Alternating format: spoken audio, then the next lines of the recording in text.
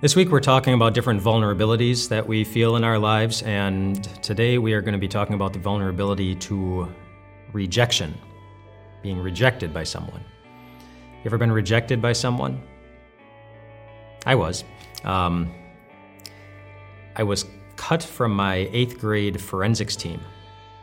So forensics, that's public speaking, and we had a team in 8th grade, and we were going to go to a forensics meet, and there was only one slot left, but two of us who wanted to go to that one slot, to have that one slot and go to the competition.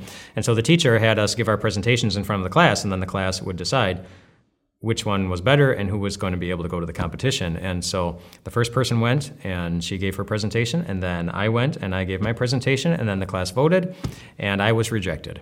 And I did not make the forensics team. And it felt awful. That just a declaration that you will never do public speaking ever in your life. I think that was kind of funny. But it doesn't feel good. And even thinking about that now, while I can laugh about it now, that feeling of being rejected is a really awful feeling. Do you know what living being has a long history of being rejected? The sheep. The sheep. Just look in the Old Testament. Go back to the Old Testament when the Israelites were slaves in Egypt, and the very first Passover, that the way that the Israelites were going to be set free from their slavery in Egypt was they were supposed to take one of their sheep, the best one, in fact, the best one they have, and the sheep was supposed to be, in a sense, rejected. It was going to be killed and thrown away, and its blood was supposed to be taken and put over the door frames. And that would be the sign when the Lord passed through, that they would pass over those homes, and the people inside the homes would be safe. But those sheep needed to be rejected or thrown away in order for them to be safe. Go through the Old Testament, and there are so many different types of sacrifices: sin sacrifices, guilt sacrifices, lots of different sacrifices. Over and over again, you get the people of God bringing their sheep, these cute little fuzzy sheep, to the temple and sacrificing them, throwing them away, rejecting them, as a way of saying, "We love you, God." It was a pretty bloody thing. In fact, most of the sacrifices in the Old Testament required a lot of blood. In fact, there was one day in the Old Testament that was exceptionally bloody. I don't know if I would have enjoyed living in Israel during this time. My stomach can't handle a whole lot of blood, and maybe yours can't either, so I'm glad God didn't have me live back then. But there was one day that was particularly bloody, and that was called the Day of Atonement. It was one of the high festivals, and what would happen on the Day of Atonement is that a sheep would be brought, and it would be sacrificed. It would be killed as a sacrifice for the sins of the priest who was serving. And then they would take the blood from that sheep and put it in a bowl, and the priest would go back into the back room of the temple where the Ark of the Covenant was, and then he would dip his hands into that bloody bowl, and then he would take the blood on his hands and he would sprinkle them over the cover of the Ark, and then he would do that 7 times. And then he would dip his hands in the bowl again, and they would be covered with blood, and then he would sprinkle them 7 more times over a different area of the Ark of the Covenant. And then after he did that, the 14 times, then he would go back out to the front of the temple on the front steps, and 2 goats would be brought to him. And 1 goat would be killed, and its blood taken in a bowl, and then he would take that bowl and go back into the back room again, and he would dip his hands into the bowl of blood 7 more times and sprinkle just like he did, and then 7 more times just like he did, and then he would come back out to the front steps again, having not washed his hands. And so picture what his hands are looking like. He has dipped his hands into a bowl of blood at least 28 times without washing them.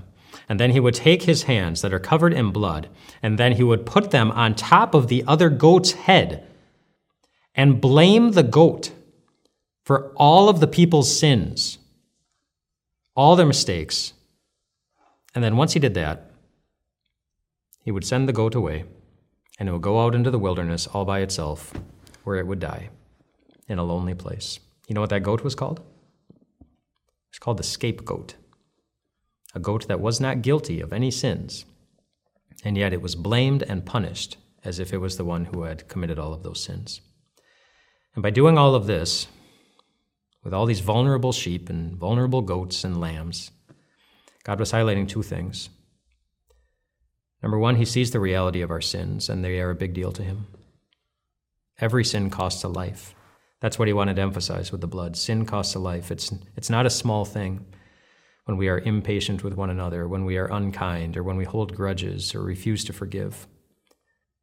Those aren't small things. It costs a life. A life needs to be given. And we can feel vulnerable to that because on how many days can we go through when we don't feel guilty about anything?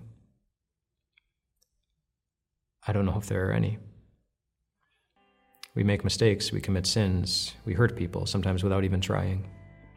And that makes our hearts sink. And we wonder if there's going to be a rejection coming from God. But that's the second point that God was making with the scapegoat. With giving them the picture of the scapegoat that would happen on every day of atonement, he was assuring them that one day I'm going to send a scapegoat for you. Somebody who is not guilty of any sin. But he's going to take the blood that's on our hands and it's going to be put on his head. And then he is going to go out and go die in a lonely place, all by himself. Except it wasn't in a desert. It was on a cross. And the scapegoat was Jesus. And Jesus even announced that he was going to be that scapegoat when he said this. Talking to his disciples, he said, "Just as the Son of Man did not come to be served, but to serve and to give his life as a ransom." He made himself vulnerable on a cross to take the punishment for our sin so that you could walk through life knowing that in Christ you are accepted. In Christ you are loved. In Christ you are always forgiven. And if you ever doubt that, you always get to go back and look at the Lamb. And it will always tell you the same thing.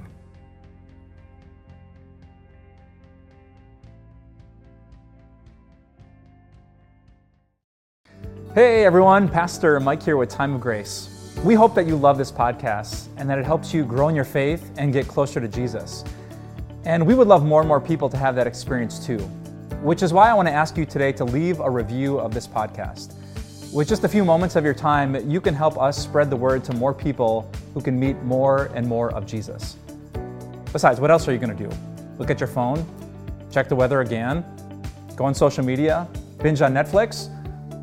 Okay, I won't shame you, but we'd love a review. Thanks for sharing this podcast, and we'll talk to you soon.